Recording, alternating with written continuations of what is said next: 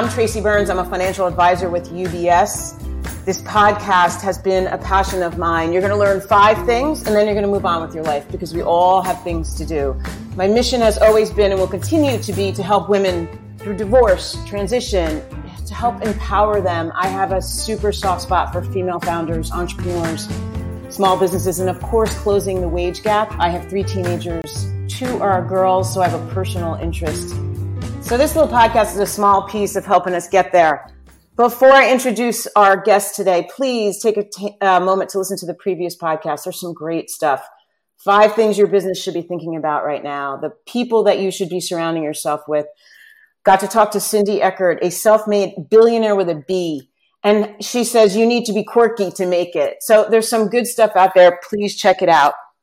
But Sarah Feingold is with us right now. She has done more in her short little career than many will do in generations of lifetimes.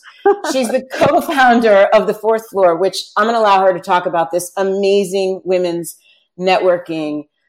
I mean, just total place to go to. But she's vetted these female founders, professionals, brought them together, and her goal is to get more women on boards, made up mostly of attorneys. She herself is an attorney. She was GC at Vroom.com most recently, Senior Counsel at Etsy, which she's going to tell us about.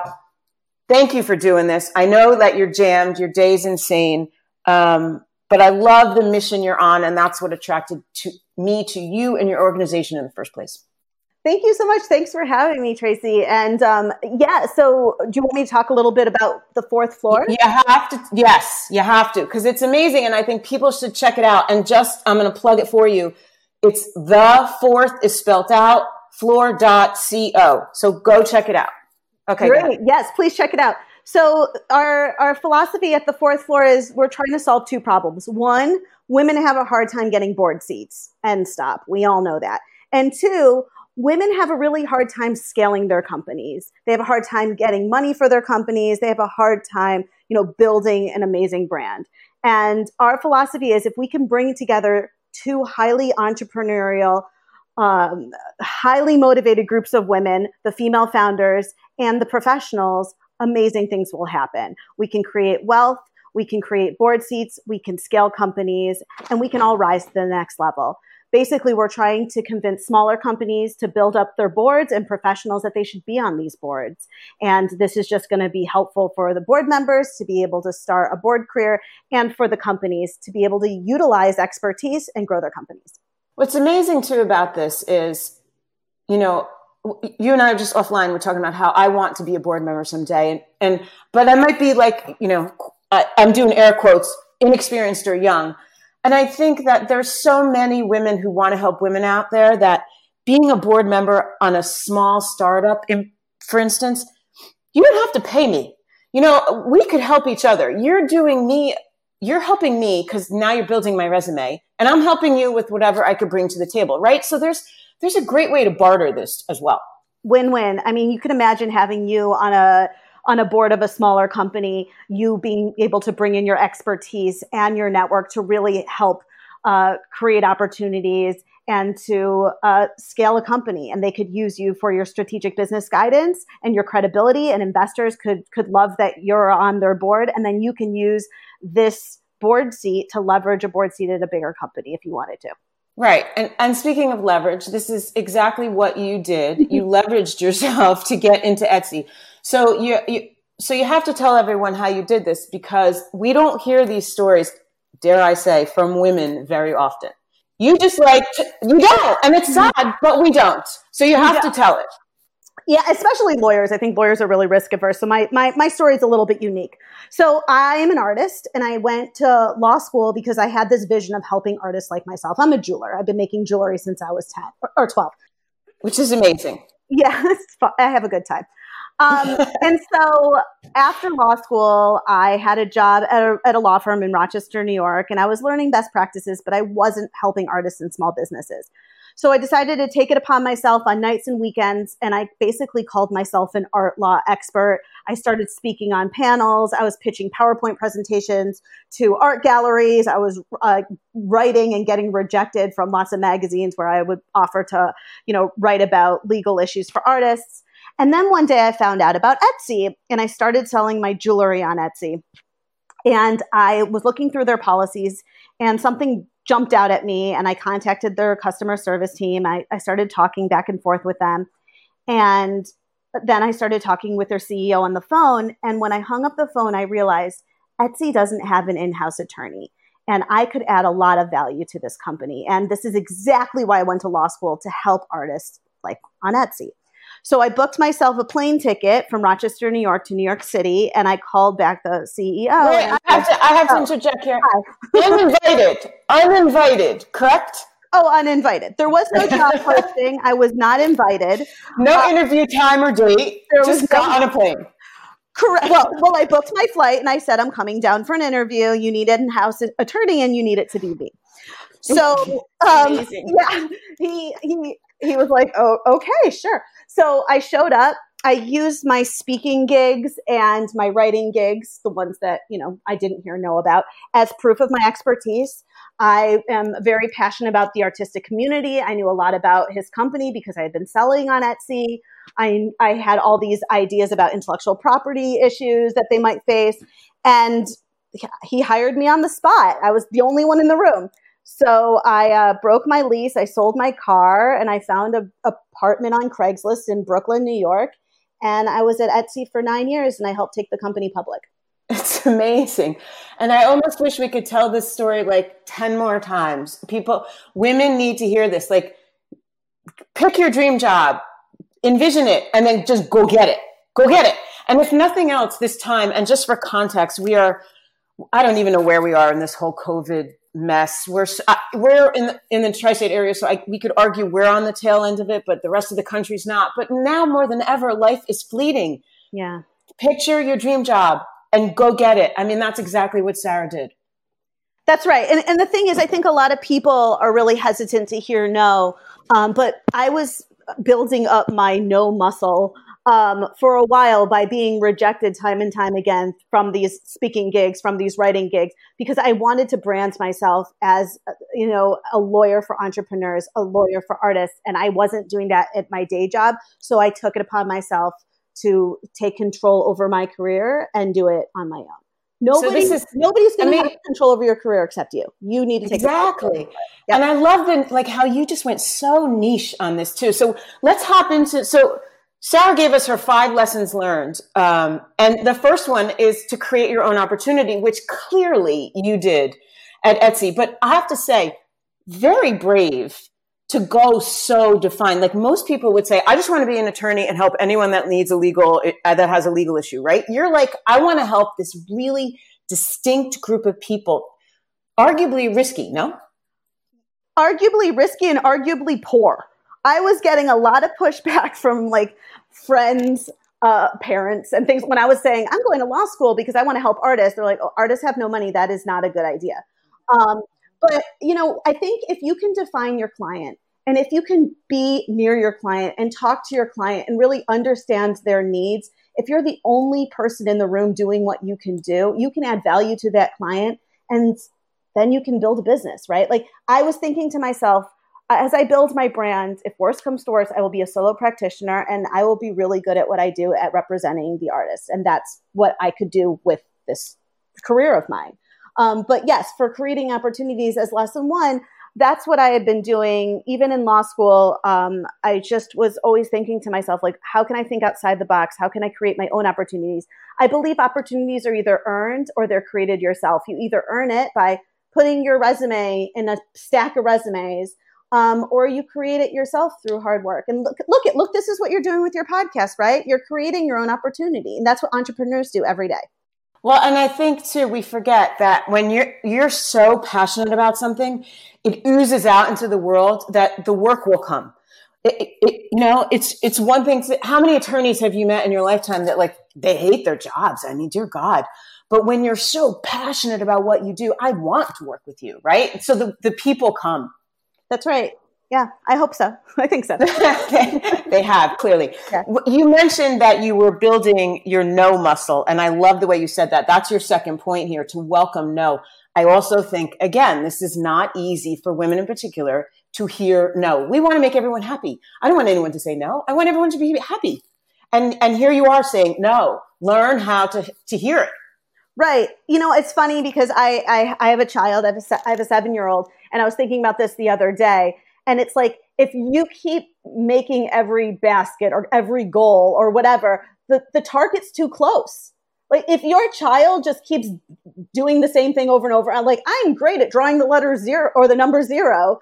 And you're like, okay, it's time to move on to another number, right? You have to keep pushing yourself. If you keep hearing yes, yes, yes, yes, yes, yes, yes, well, you're not trying enough you're not pushing yourself enough to get out of your comfort zone.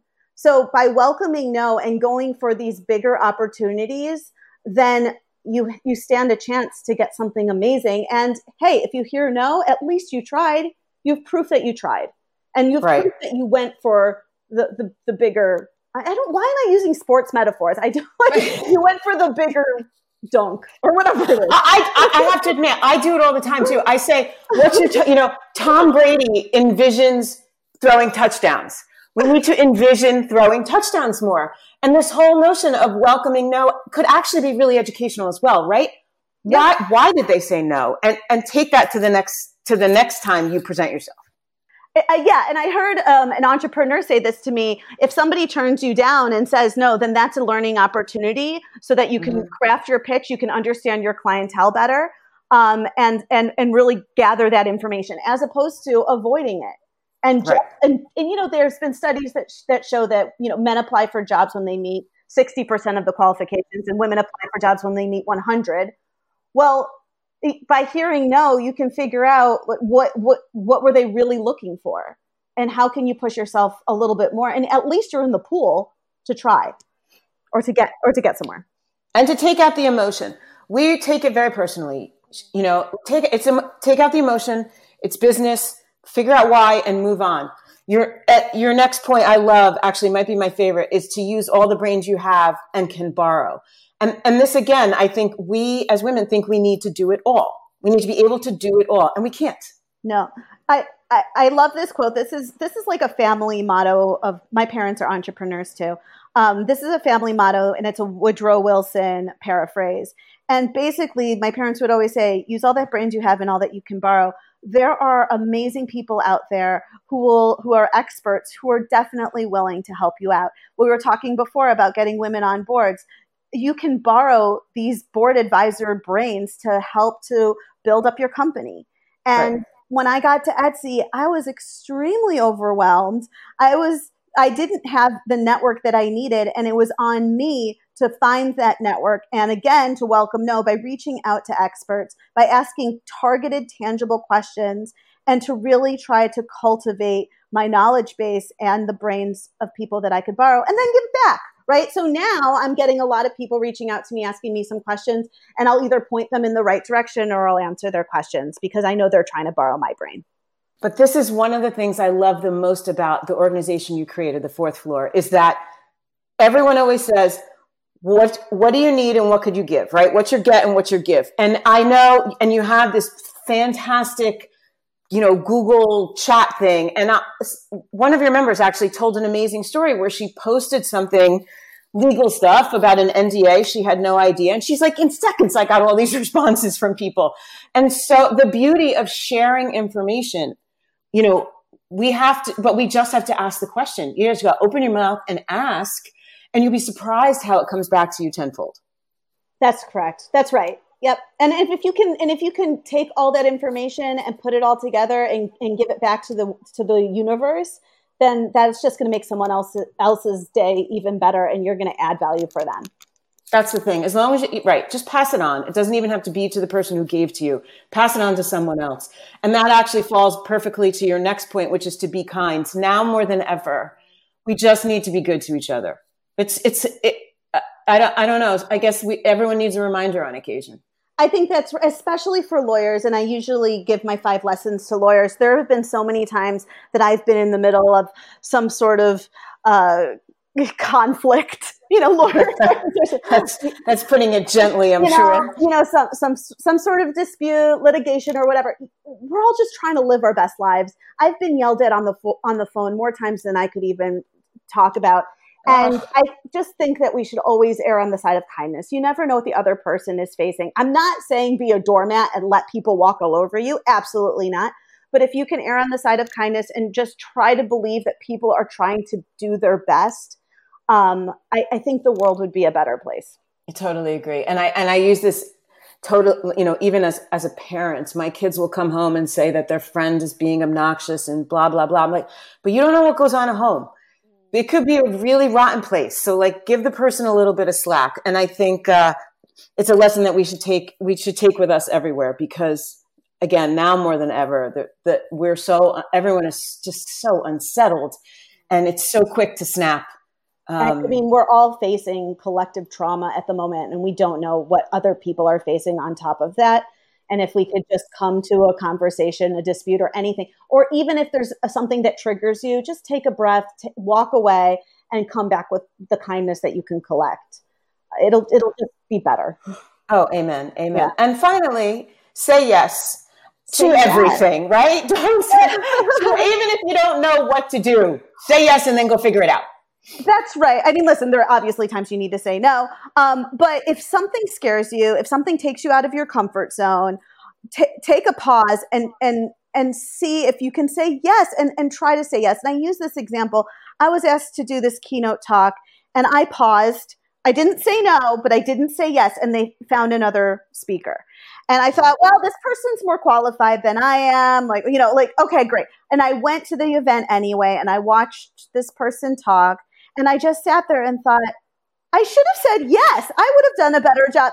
It scared me. I paused. My grandmother used to say, when it's your turn, take it, because it's not going to be your turn for long. It's going to be someone else's turn. So if it's your turn, say yes and push yourself out of the comfort zone, because there is a reason why you're feeling uncomfortable. It's because maybe this is going to help you grow and take you to the next level. And so pertinent now more than ever, especially when so many of us have been working from home, and you just feel like, and it's been a while for some of us, and you start to feel like I feel like I did nothing professionally the whole month of July. I feel like it was dead. And you need that push to get back out there and say yes to the next thing that crossed your desk. And it could completely open a whole new world. Yeah. That's right. I mean, I was working on some creative projects, and I was very similar to you. This whole COVID pandemic, what's going on in our society with races, everything is coming at you, and it's very difficult to be motivated. But if you can come out of your shell, and if you can push yourself a little bit, just baby steps could get you to somewhere great if you can say yes. And somewhere great could very well be the fourth floor for a lot of people, because it is, again, a really motivated networking group. I've been a part of many of them. And I have to say, Sarah, you've brought together an amazing group of women who are so smart and so giving. Yeah. And I think one of the reasons that you can say that is we're very selective. And also we are very focused on what we are about. I think a lot of networking groups are like, we want to help women. And it's kind of too vague. We are very specific. We want to get women on boards. We want to get women more money. That's what we're trying to do. And we're having conversation after conversation after conversation about that. Well, I'm honored to be a part of it. And I'm thrilled that you were able to share your story. And again, if you need any kind of motivation, re-listen to her story about how she marched into Etsy, because I think it is phenomenal, and you're a role model. And I hope that people even have their daughters listen to it, because you just have to go after what you want in this day and age. That's right. And you need to take appropriate risks. I mean, and why not invest in yourself? I mean, the biggest investment that I made was that plane ticket, right? And people thought that I was crazy. And also, Etsy was 17 people when I showed up. And that was a big risk as well, because I was giving up a job at a law firm that was a pretty, solid job. It had a career path. But sometimes you just have to take these risks and follow your heart and add value. And it was a pretty good one for me. It was amazing. Come on. Worked out. 9 years. Worked out. It worked out just fine. Sarah, again, thank you so much for taking the time to share your story with us. Thanks for having me.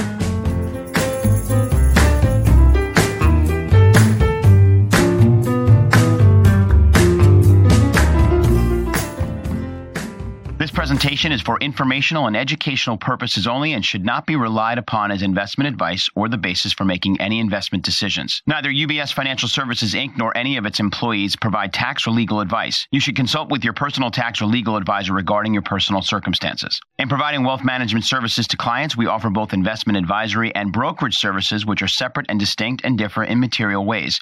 For information, including the different laws and contracts that govern, visit ubs.com/working with us. UBS Financial Services, Inc. is a subsidiary of UBS AG, member FINRA SIPC.